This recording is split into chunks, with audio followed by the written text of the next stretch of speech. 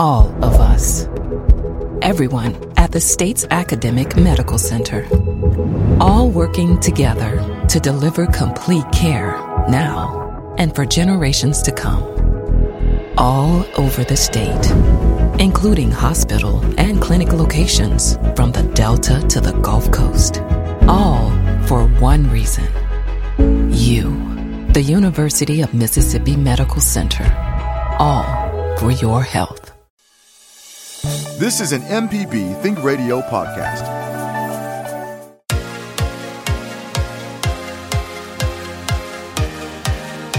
On Southern Remedy Healthy and Fit, you get information about foods you should eat to stay in good health and tips on how to stay active. I'm Josie Bidwell, host of Southern Remedy Healthy and Fit, and Associate Professor of Preventive Medicine at the University of Mississippi Medical Center. Listen to the show every Monday at 11 or subscribe to the podcast by searching for Southern Remedy with your preferred podcasting app. From MPB Think Radio, this is Southern Remedy, Women's Health, where we discuss issues involving women's health. I'm Dr. Jasmine Kinsey, Assistant Professor of Internal Medicine and Pediatrics at UMMC. Many people today struggle with falling asleep, staying asleep, or waking up not feeling refreshed. Today we will be discussing insomnia. We will explore some of the common causes and things we can do to get a better night's sleep. We would love to hear from you. Share your comments and questions with us this morning. Send us an email at women@mpbonline.org. Well, good morning, everyone. It is definitely a cloudy and kind of gloomy day outside today. So far, at least for us, the rain hasn't really started falling. But if it is raining wherever you are, I want you all to please be careful while you're out there on the road. I know this seems to be the time when a lot of accidents happen. So make sure you're giving yourself plenty of time to get where you need to be. Or if you don't have a place to go, just sit back and enjoy a nice cloudy day in the house, which kind of is nice because it goes along with our topic of insomnia today and trouble sleeping. Yes, I know on rainy days sometimes I just want to crawl back in the bed and that's me pretty much every day. It can be sunshine and I still want to kind of crawl back in the bed. This is true. And so it just makes for just such a nice day if you don't have to be out and about. Yep. So I really picked this topic of insomnia today because it really is something that I get almost every day in my practice. And I think at some point, everyone has had trouble with falling asleep, staying asleep at any age. We want our kids to sleep. We want to sleep. We want babies to sleep. And so it just is a common topic that comes up in clinic. So about 14.5% of adults have trouble falling asleep most days, or at least every day in the past 30 days, based off of the most current statistics. And about 1 to 2/3 of adults endorse insomnia symptoms when they're coming to their clinic. So hence why I feel like I get this every day. Majority of my patients are having some sort of issues with sleep. Insomnia or trouble sleeping we see is sometimes often more common in older adults and interestingly more common in women. And when we look at statistically some of the groups of people that sometimes have challenges with sleeping, interestingly enough, and well, it kind of makes sense if you think about the stresses of life, oftentimes you'll see this in patients or people who have unemployment, are divorced, widowed, separated, and oftentimes low socioeconomic classes. So to me, that kind of common theme that goes through that is the amount of stress that we're experiencing in our life can definitely have an impact on our sleep. So why do doctors or why do your family members or your loved ones stress so much about you need to get a good night's rest? Because we know that good sleep is extremely important to our health. And there are so many consequences that happen when we don't get a good night's sleep. So things that we see, we know if we don't get a good night's sleep, we have trouble focusing. So we know that poor sleep interferes with our cognition. It takes us longer to respond to stimuli. If you think about it, if you hadn't had a good night's rest, people are asking you questions. You feel like you're in this absolute brain fog. So we definitely know lack of sleep can oftentimes interfere with our cognition. It also, we all know, interferes with our mood, because sometimes I tell our 4-year-old, I think you woke up on the wrong side of the bed. Maybe we need to get back in the bed and start over. So we definitely know that it increases irritability, poor judgment, low energy. It's even been associated with decreased libido. And so a lot of these things, ultimately, when we get better night's sleep or our sleep is restored, a lot of these issues resolve on their own. So sleep has a huge impact on us in life. The other issue that kind of comes up as well as we don't have chronic issues with sleep is we know that it increases our errors at work. It increases overall just quality of life. So sleep is important. And so sleep is so important that there's so many devices and things out there that we can purchase that can kind of help us track our sleep ultimately.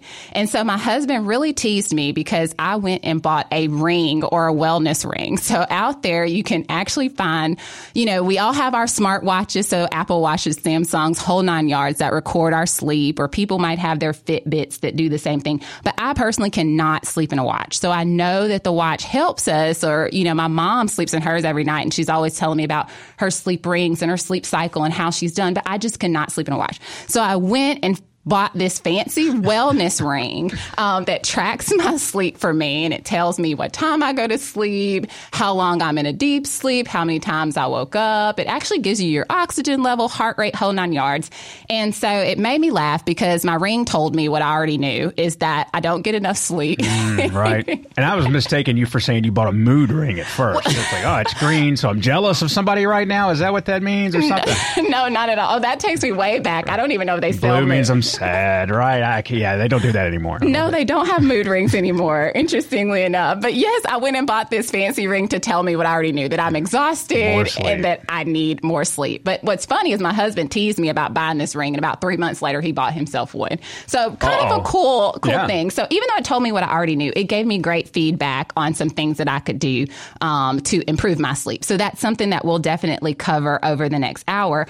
But the other thing is it just made me really conscious of how I'm sleeping, what affects my sleep, and what are some things to do to help with sleep. So I think ultimately, anytime I feel in medicine, when I'm trying to explain the importance of something to my patients, is I also want them to understand about the disease process. So we all hear about this REM sleep and stages of sleep and all those kind of fun things. So we all, for the most part, know that there's about 4 stages of sleep. So we have what we call our non-REM sleep. So what are they talking about when they're saying REM? That's rapid eye movement, and that's one of the final stages of sleep. But non-REM sleep comes in 3 stages. So when we talk about the stages of sleep, when we look at the stages, we go through these cycles of sleep, or the 4 stages, over about 90 minutes. And ideally, for a good night's rest of sleep, we need to do that about 4 to 6 times. And of course, that's going to vary from person to person. But it also makes sense why sometimes a nap just doesn't do what it needs to do for us, because 9 times out of 10, our nap is not quite that 90 minutes. And most of the time, we can't make it through all 4 stages of sleep. So again, we're just not getting good quality sleep sometimes when we nap. So what about the stages of sleep? So stage 1, that's probably about the shortest stage, lasts about 5 to 10 minutes. This is when you're talking about I'm dozing off. Your body is starting to slow down. The brain is starting to slow down. It is telling us I am preparing and getting ready for sleep. So this makes me laugh because as I tell you about my fancy ring that I bought, it's kind of the latency phase of sleep. And so when the first few nights, I was like, oh, awesome. I'm falling asleep in 2 minutes. Like, this is awesome. I'm having no problem staying asleep. Well, the feedback from my ring was that was a sign of exhaustion. And so maybe not necessarily the best thing. So our bodies want us to kind of calmly and slowly fall asleep. Sometimes if we're falling asleep the minute our head hits the pillow, that might tell us that we're probably not getting as much sleep as we think that we need if we're that exhausted. So the ideal kind of stage 1 of sleep is our falling asleep. Our body is relaxing. Our body is preparing for sleep at night. So stage 2 is usually what people talk about when they say that you're in a light sleep. This is when your muscles begin to relax, your body temperature is slowly coming down, your heart rate is starting to slow down, your brain waves are slowing down. And so this again is just kind of preparing us for that deep sleep. So this is the part of the sleep where you're probably a lot more easy to arouse or wake up. Then when we get to the third stage of sleep. So we're still not in that rapid or REM sleep that we're talking about. The third stage of sleep is when people are in what we call the deep sleep phase. And so at this point, our eyes and muscles are fully at rest. This is the part of the sleep that's kind of like that restorative, repairing portion of our sleep. To be in that deep sleep, we're building our bones, strengthening our immune system. All those cells are regrowing. We're kind of regrouping. And during this stage of sleep is kind of where you're very difficult to wake up. That's why they essentially call it the deep sleep cycle. And then interestingly enough, as we get older, we actually spend a little less time in this cycle. So as we age, I start to hear patients sometimes have more challenges with sleep. And some of that comes around, we just spend a lot less time in this deep sleep phase, and it's kind of a little bit easier to be aroused. The final stage of sleep is what we hear of is that rapid eye movement stage. And this is the dream stage where we say people have the kind of nighttime dreams. That's usually when you hit REM sleep, and that follows that final stage. And so your brain activity greatly increases during this time of sleep. And oftentimes this is where your muscles are at their most relaxed state. So some patients can often have almost like a temporary paralysis, like your body's not moving, except for your eyes. And so that's where we get the rapid eye REM sleep or rapid eye movement that we talk about. And so this is another important part of our kind of sleep cycle altogether, making sure that we get enough REM sleep. And then what happens? We do that all over again. So just as I mentioned before, kind of getting a good night's rest involves us kind of hitting all those stages of sleep. I'm Dr. Jasmine Kinsey, Assistant Professor of Internal Medicine and Pediatrics at UMMC. We have been talking about sleep and insomnia for the first half of this show. Send us an email at women@mpbonline.org. So we have gotten a chance to really dive in a little bit about sleep, just because at some point in time, we all have had trouble or issues with sleeping. And so just in that first segment, we talked a little bit about the 4 stages of sleep and how it's important that we try to make it through all 4 stages. And we do that about 4 to 6 times a night. And I was kind of giving a joke about this kind of fancy ring that I've bought that helps me track my sleep. And one of our colleagues in the studio was actually asking me more information about the ring. But interestingly enough, it's a pretty cool ring if you Google it and look it up online. And it works with any type of smartphone, whether you're a Samsung phone or an iPhone user. And the ring sends information to your phone. And it's really cool because not only does it track your sleep, it just reminds you of things. So like my phone will tell me, this is your ideal bedtime. This is about the time you should start winding down for sleep. So it'll send me a message and tell me when I should be preparing for bed. And then I can track my sleep on the ring. How did I do each night? And it actually gives you a sleep score, which is kind of cool. It gives you feedback from all the data it takes. So your heart rate, your temperature, how much time you're spending in all these sleep cycles I was telling you about. So it gives you all that great information on your phone and really teaches. I really actually learned a lot about sleep and did a lot more research about sleep after getting this ring and kind of reading about it. And interestingly enough, it has great articles that it directs people to. So look into it. It's pretty, neat device to have. And so it'll give you a letter grade, does it? Because I'd get like an F all the time. And it I'd gives be like, you what a am I going to do to get off this F? Well, it's funny because I'm very type A personality. So when I see all this red on my feedback from my sleep, it really kind of puts me in a little bit of a panic. So then I'm like clicking on it to read, like, what do I need to do to get rid of all this red? So it gives you a number and almost, it feels like a grade. So I've gotten a lot of bad grades sometimes just because I already know I'm not getting all the great sleep I need. Yeah, I feel stupid for having to practice at sleeping for a second, but then it would probably make my sleep a whole lot better. No, it really does. And so that's one thing that I've really liked about it is that it gives me that feedback and just makes me more mindful of what I need to do to kind of help myself fall asleep. So it's a pretty cool thing. And like I said, if you're a competitive person, you don't like to see red and you don't like to see low scores, it kind of helps you with your sleep. But again, a lot of watches and Fitbits and other devices do it. I just have a hard time sleeping in those. So that's why this just kind of works for me. It's easier for me to sleep in a ring. But looks like we have our first caller with us. We have Steve from Edwards. Hey, Steve, how are you doing this morning? I'm doing good. I was going to ask a question. My wife is totally blind, and she's always had trouble with sleep, and we've tried different medications. And we've heard one on TV called, I think the name, Helios or Helios, the non-24 medication. Can you repeat the name? You said it's a non-sleep like a herbal? Oh, no, it's called Non-24 name, and the name of the medication is either Helios or Helios. I don't know how it's spelled. Yes, sir. Go ahead. I'm sorry. It was just a commercial we saw on TV. Yeah. I will be honest, I'm not quite as familiar with that particular sleep medicine. Have y'all tried other sleep aids and have not had much success? The only one she had any kind of success was the Ambien. Okay. But it interferes. The doctor said they can't prescribe that with the pain medication she takes.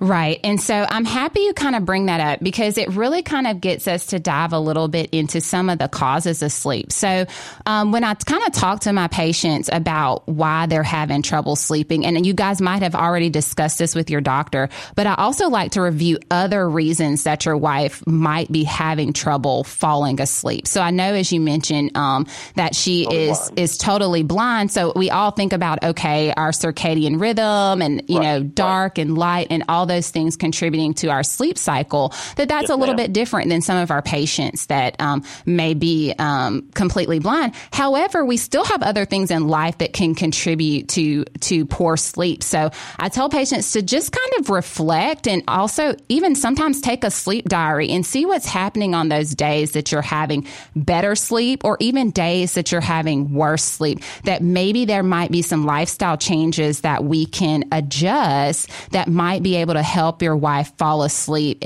without having to use medications. So interestingly enough, though, pain medications can really interfere with our sleep cycle long term. And of course, we know that she needs pain control to get good sleep. That we know. But sometimes maybe looking at some alternatives that could be kind of contributing to her trouble with sleeping. But you're right. There's a lot of different new medications that are out there that can help with sleep. And I tell patients it's like anything else, trying to find what works for your body and ultimately. So there might be some other options that her doctor could consider if she's concerned with the interaction with pain medication as well as taking a sleep aid. Do you know what the closest thing to Ambien is, or something in that family? I'm not familiar with medications, but something that could be prescribed that can be prescribed also with the pain medication, like a good sleep aid. Yes, sir. So that's a very challenging one, mainly because the concern is that a lot of our pain medications are opioids. We know can interfere essentially with our sleep and essentially decrease our alertness and those types of things. So when you're combining an opioid with a sleep aid, you have that additive effect. So most of your prescription sleep medications are going to possibly interfere with her opioids. So even if we take something similar to Ambien, there are things out there like Lunesta or Sonata or those types of things, but they all work very similarly. And that's on those GABA receptors that you'll hear people talk about that work very similar to benzos like Xanax or Ativan or those types of things that really just kind of I say put our brains to sleep. That's essentially what we want them to do. But the concern is the additive effect with the opioids. So there's melatonin that you can try over the counter, and that we actually now have a prescription version of melatonin that patients can use. The hard part about that, I'm sorry? What's the name of that? So it is relmatonin. It's actually quite similar to the name of melatonin that patients can use that can help with sleep as well. So that's something that you can definitely. Remelton? Let me make sure I get it so I can spell it correctly for you. So it's essentially RAMELTEON, and it works. Yes, sir. And so it works on the same receptor as the over-the-counter melatonin that we prescribe for our patients. So I've had some patients that have had success with the prescription version versus over-the-counter. It just becomes sometimes a little challenging with insurance coverage. She uses the liquid. She does use the liquid melatonin, and it works better for her than the pill form. Good. And so sometimes, like you said, it's just kind of switching it up and figuring out what works for you guys. And so so I would continue to use that if you've had some success with the melatonin over the counter. But again, there's that prescription option too that you can discuss with your doctor that's safe to take with opioids as well. Okay, thank you so much. I love your show. Yes, sir. Well, thank you so much, Steve. You guys have a great day. Bye-bye. And so just to kind of recap, we've been talking about issues with sleep and trouble falling asleep. And so a lot of my patients come in and they ask me, what can I do or what can I take for sleep? And so I always ask my patients, like, let's take a step back. Let's figure out exactly why we're having trouble falling asleep. And so there are so many things that can interfere with our sleep. And so just from that last call, a lot of chronic medical illnesses can interfere with our sleep, right? If we're having chronic pain that's waking us up at night, that makes it challenging to have a good night's sleep. If we're waking up to go to the bathroom multiple times a night, that can make it a challenge to go to sleep. If we're having a lot of shortness of breath from other underlying chronic medical problems, that makes sleep sometimes scary for some patients as they're nervous to fall asleep. We also want to make sure that we're not missing any type of sleep disorders that could be interfering with our sleep. So sometimes a lot of my patients that have trouble sleeping can have things like obstructive sleep apnea. You have that relatives that's snoring so loud, or they're, seems like they're having all these pauses in their sleep, and then you're waking yourself up at sleep with your sleep from those pauses in breathing. We're not at that time getting good quality sleep. And so treating that underlying illness can really make a big difference too.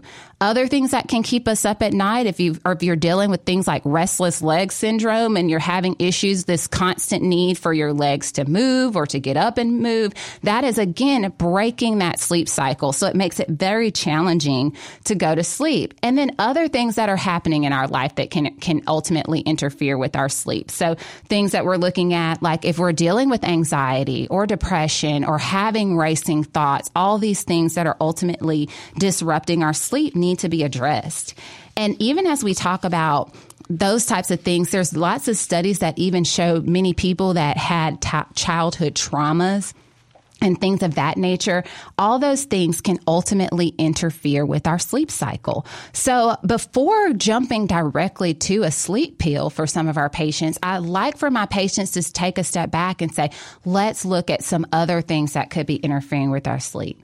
And then, of course, there's also things that we do in life that interfere with our sleep, that medications that we take. So a lot of my patients that may have ADHD, or even some of our patients that are taking a lot of these weight loss medications, that can interfere with our sleep cycle. Antidepressants, if you're on chronic steroids, that can interfere with your sleep. And just like our previous caller, even medications such as opioids can ultimately interfere with that sleep cycle and interfere with our quality of sleep. So sometimes just adjusting the time of day that we take those medications or the dosing of those medications can really be ultimately very helpful in our sleep. And of course, as I said, I got this fancy ring to help me decide or figure out my sleep when I already know some of the bad things that I'm doing. So just poor sleep habits in general can affect our sleep. So I personally know that I cannot drink any caffeine after about, honestly, 11 a.m. or I'm going to have trouble sleeping later in the night.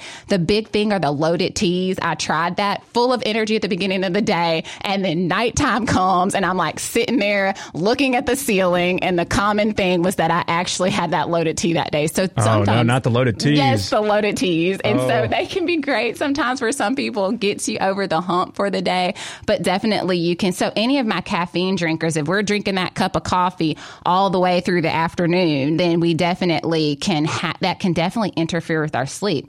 And heavy meals, this actually came up on one of the breaks. I was talking with one of our staff, and it's not a room. So having a heavy meal can interfere with your sleep cycle as well. So what we eat before bedtime, and I know sometimes people feel like a little alcohol, a nice glass of wine, or, a little mixed drink before bed kind of gets you relaxed and helps you fall asleep.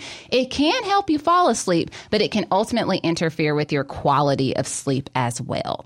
From MPB Think Radio, this is Southern Remedy Women's Health, where we discuss issues involving women's health. I'm Dr. Jasmine Kinsey, Assistant Professor of Internal Medicine and Pediatrics at UMMC. Today, we have been discussing sleep and issues with insomnia and things that we can do to get a better night's sleep, talked about some causes of having trouble falling asleep, and we're going to go ahead and take our call from Sarah in Jackson. How are you this morning, Sarah? I'm good. How are you? Good. So tell me about what's going on. Yeah, my husband has dealt with insomnia most of his life since he was young and he's tried all the medications, really particular about sleep hygiene, and really he's just never found anything that has worked. His trouble is falling asleep. He ends up only getting just a few hours of sleep a night. He'll be up until 4 o'clock in the morning. So I feel like we've kind of exhausted all the options. I was going to see if you could recommend somewhere like maybe at the university that does sleep studies that don't just focus on sleep apnea. He doesn't have sleep apnea. But is there a particular doctor at the university that looks at things beyond just sleep apnea? So, so we do have some physicians. So if you refer them ultimately to our sleep, if your primary care physician refers them particularly to our sleep clinic and specifies in there exactly what their problem is, we do have someone that can evaluate them. So interestingly enough, people who study sleep comes from a variety of areas of medicine. So what their focus is can be very different. And so we have, and I'm sorry, like my mind is going to an absolute blank, but we do have one of our doctors that falls under the psychiatry department that deals with sleep. And so, of course, he looks at sleep apnea, but also focuses on other areas of issues with sleep as well. So sometimes your sleep doctors can be internal medicine doctors. They can be pulmonary doctors. They can be psychiatrists, all from different areas, and even ENT, ear, nose, and throat doctors, all from different backgrounds that deal with sleep. All of those groups oftentimes will deal with sleep apnea, as you said. So ENT, your pulmonary doctors, those are usually probably going to be the ones that deal more with those. But if you have the psychiatrist that has a particular focus on sleep, they oftentimes are looking at some of those other sleep disorders. But most of them are trained in all of them. But we do, and I'm so sorry, my mind is going blank, but we do have one at the university. I just tell patients, make sure when you're being referred to a sleep doctor that you're specifying exactly what you're wanting them to evaluate. Okay, perfect. Yes. We will do that. Thank you so much. Yes, ma'am. And Sarah, I do have one other question for you. I know your husband's had trouble with sleeping. Does he feel refreshed afterwards, or he is just okay?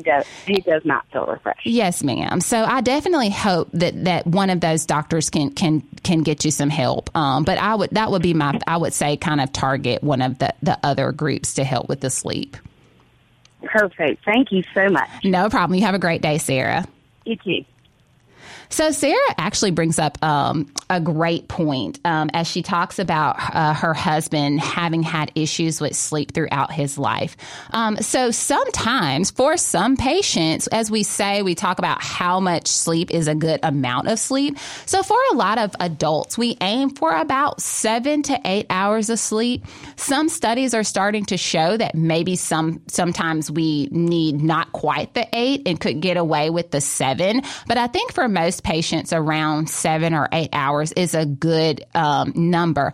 However, as we say with everything in medicine, everybody is very different. Everyone's body's different. What our needs are different. They change as we age, or different stages of our lives in general. So what might work for me may not work for you. And there are some people that require less sleep. They sleep and they wake up refreshed and don't have any of those symptoms or complications that I mentioned earlier with issues with their cognition or focus or falling asleep during the day. I have some patients that get 5 hours of sleep and they're fine and they're productive and are unfazed. I wish that was me. I feel like that's a whole extra 3 hours in my day to get something done.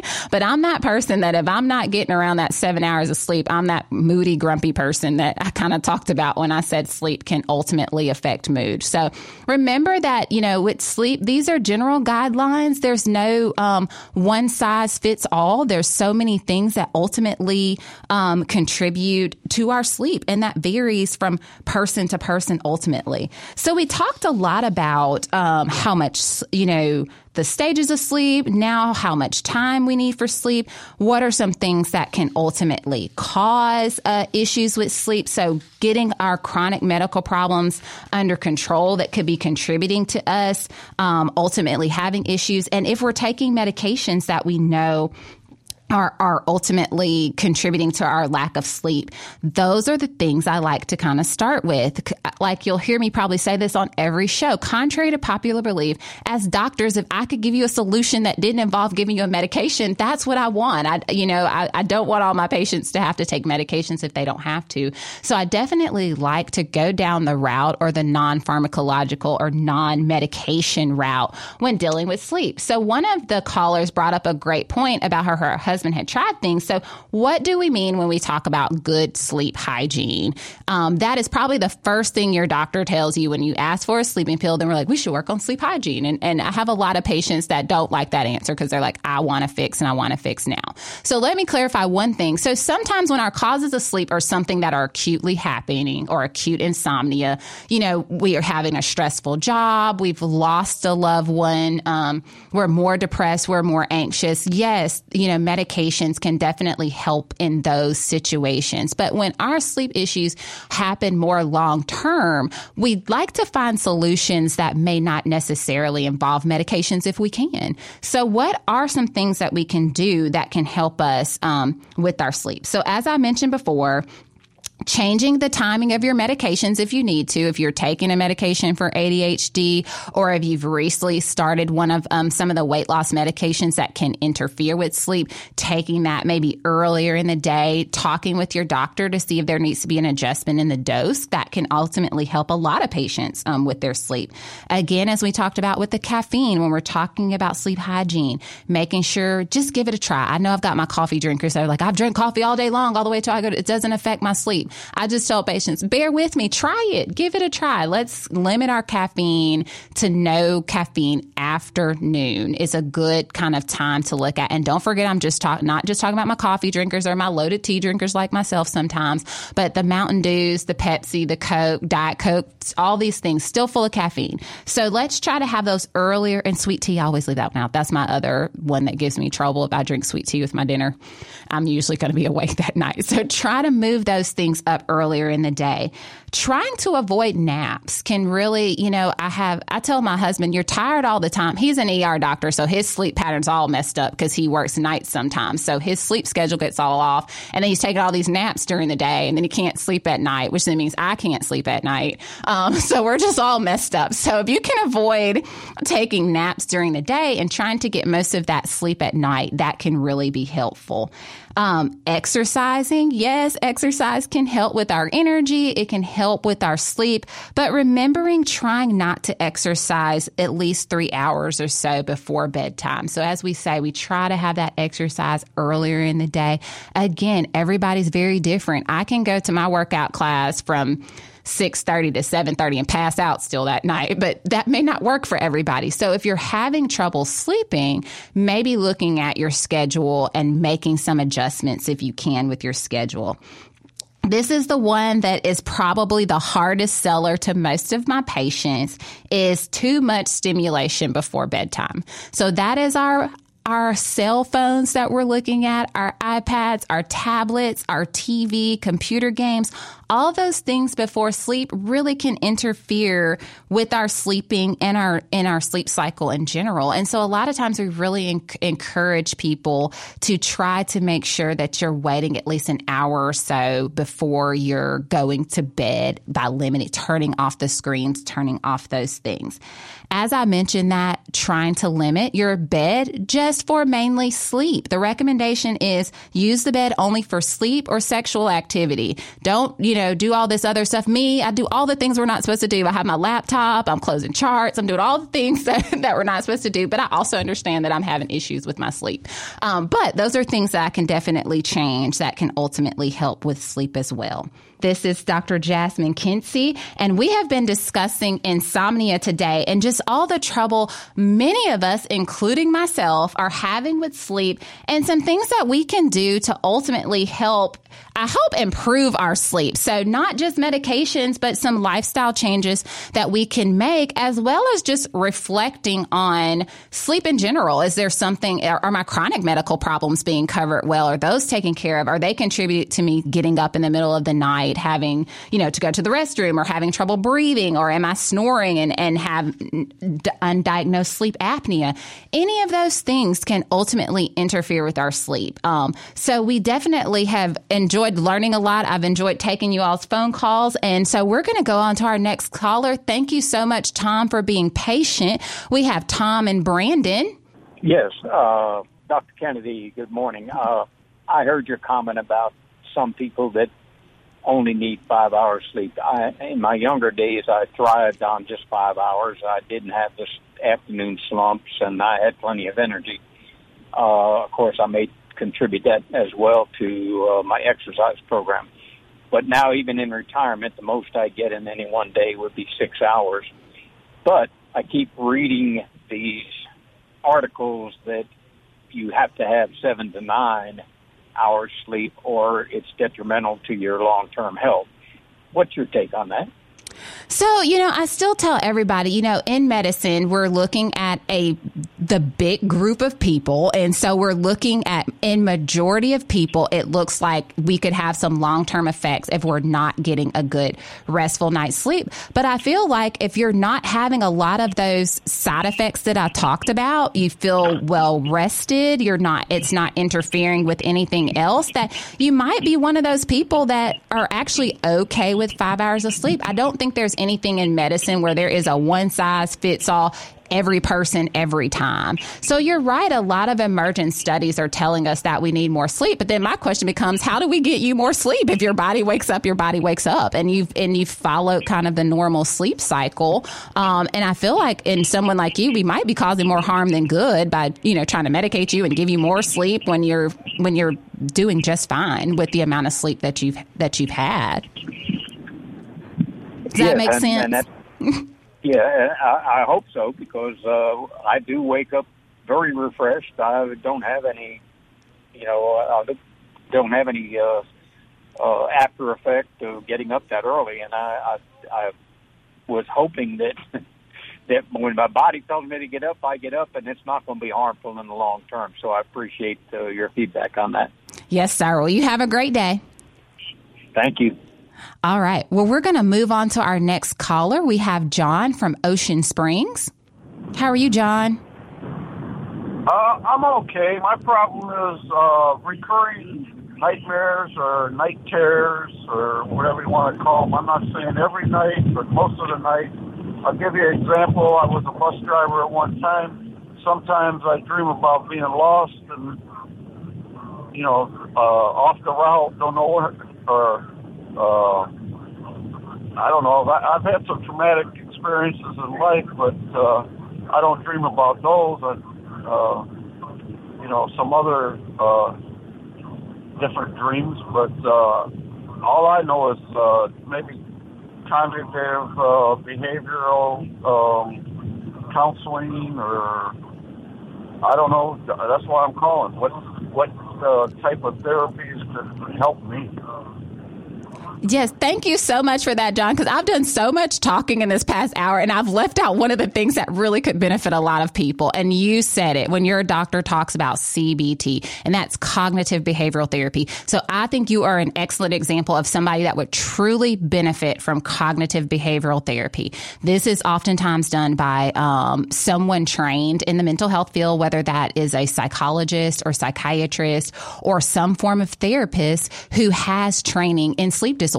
And so you kind of hit the nail right on the head. Some of the things, as I mentioned at the beginning of the show, that happened in our childhood or childhood traumas can ultimately affect our sleep long run. So I think you're a great example of somebody that would really benefit from cognitive behavioral therapy. So yes, medications might give you a little bit or just a tiny bit or temporary kind of relief with some sleep, but the therapy is going to be the huge piece for you to start kind of working through some of those sleep problems. You don't know if Medicare pays for that, do you? I'm sorry, what's that? I'm 72. Would Medicare pay for that? It should. It again, it just depends on what the diagnosis association is. But, oftentimes it should cover that. It really just depends on what particular plan a patient has. But most of the time, those services are available through your insurance. Is there a term for that? Chronic nightmares? No, you're exactly right. We literally call it that, nightmares or night terrors. That is a diagnosis that we use. So, and like I said, you would be the ideal candidate for behavioral therapy. Yes, sir. Now, thank you so much, John. We've got another caller that we're going to take, and make sure you're safe out there in Ocean Springs, okay? And next we have Miss Jeannie, who's in Bay Springs. How are you this morning? I'm good, thank you. Yes, ma'am. What's your question? My question. All right, I had a stroke 3 or 4 years ago, whatever, and I have seizures, and they're always at night. And anyway, I'm taking a lot of stuff, and I want to know. I will read it off to you, and I want to know if any ring a bell that I shouldn't take at night. Some of them I have to. Okay. Trazodone. I take 25 milligrams. A diaphragm dram. It's a sleep pill. I just take a half of one. And I take Simvastatin or whatever you say. Simvastatin, yes, ma'am. That's cholesterol. 20 milligrams, and I said take at night. Melatonin I cut back because I read some stuff that don't take too much, so I just take 2.5. Calcium and magnesium and zinc all in one pill, and I just take a half. And 81 milligram aspirin, and I take the seizure medicine, Levetiram. So Keppra or, yes, ma'am? Yeah, 500 milligrams at night. And blood pressure medicine, Metoprolol. Metoprolol. 25 milligrams. Yeah, 25 milligrams. And I go to sleep fine, but I wake up, and it's hard for me to go back to sleep. I wake up usually the same time, about 3, and I go to the bathroom and come back, and then I can't sleep. Yes, ma'am. So based off of that medication list that you gave me, none of them should be keeping you awake at night. Actually, most of those medications will help you sleep. So it works out. So trazodone, interestingly enough, is one of the medications that we give patients to help with sleep.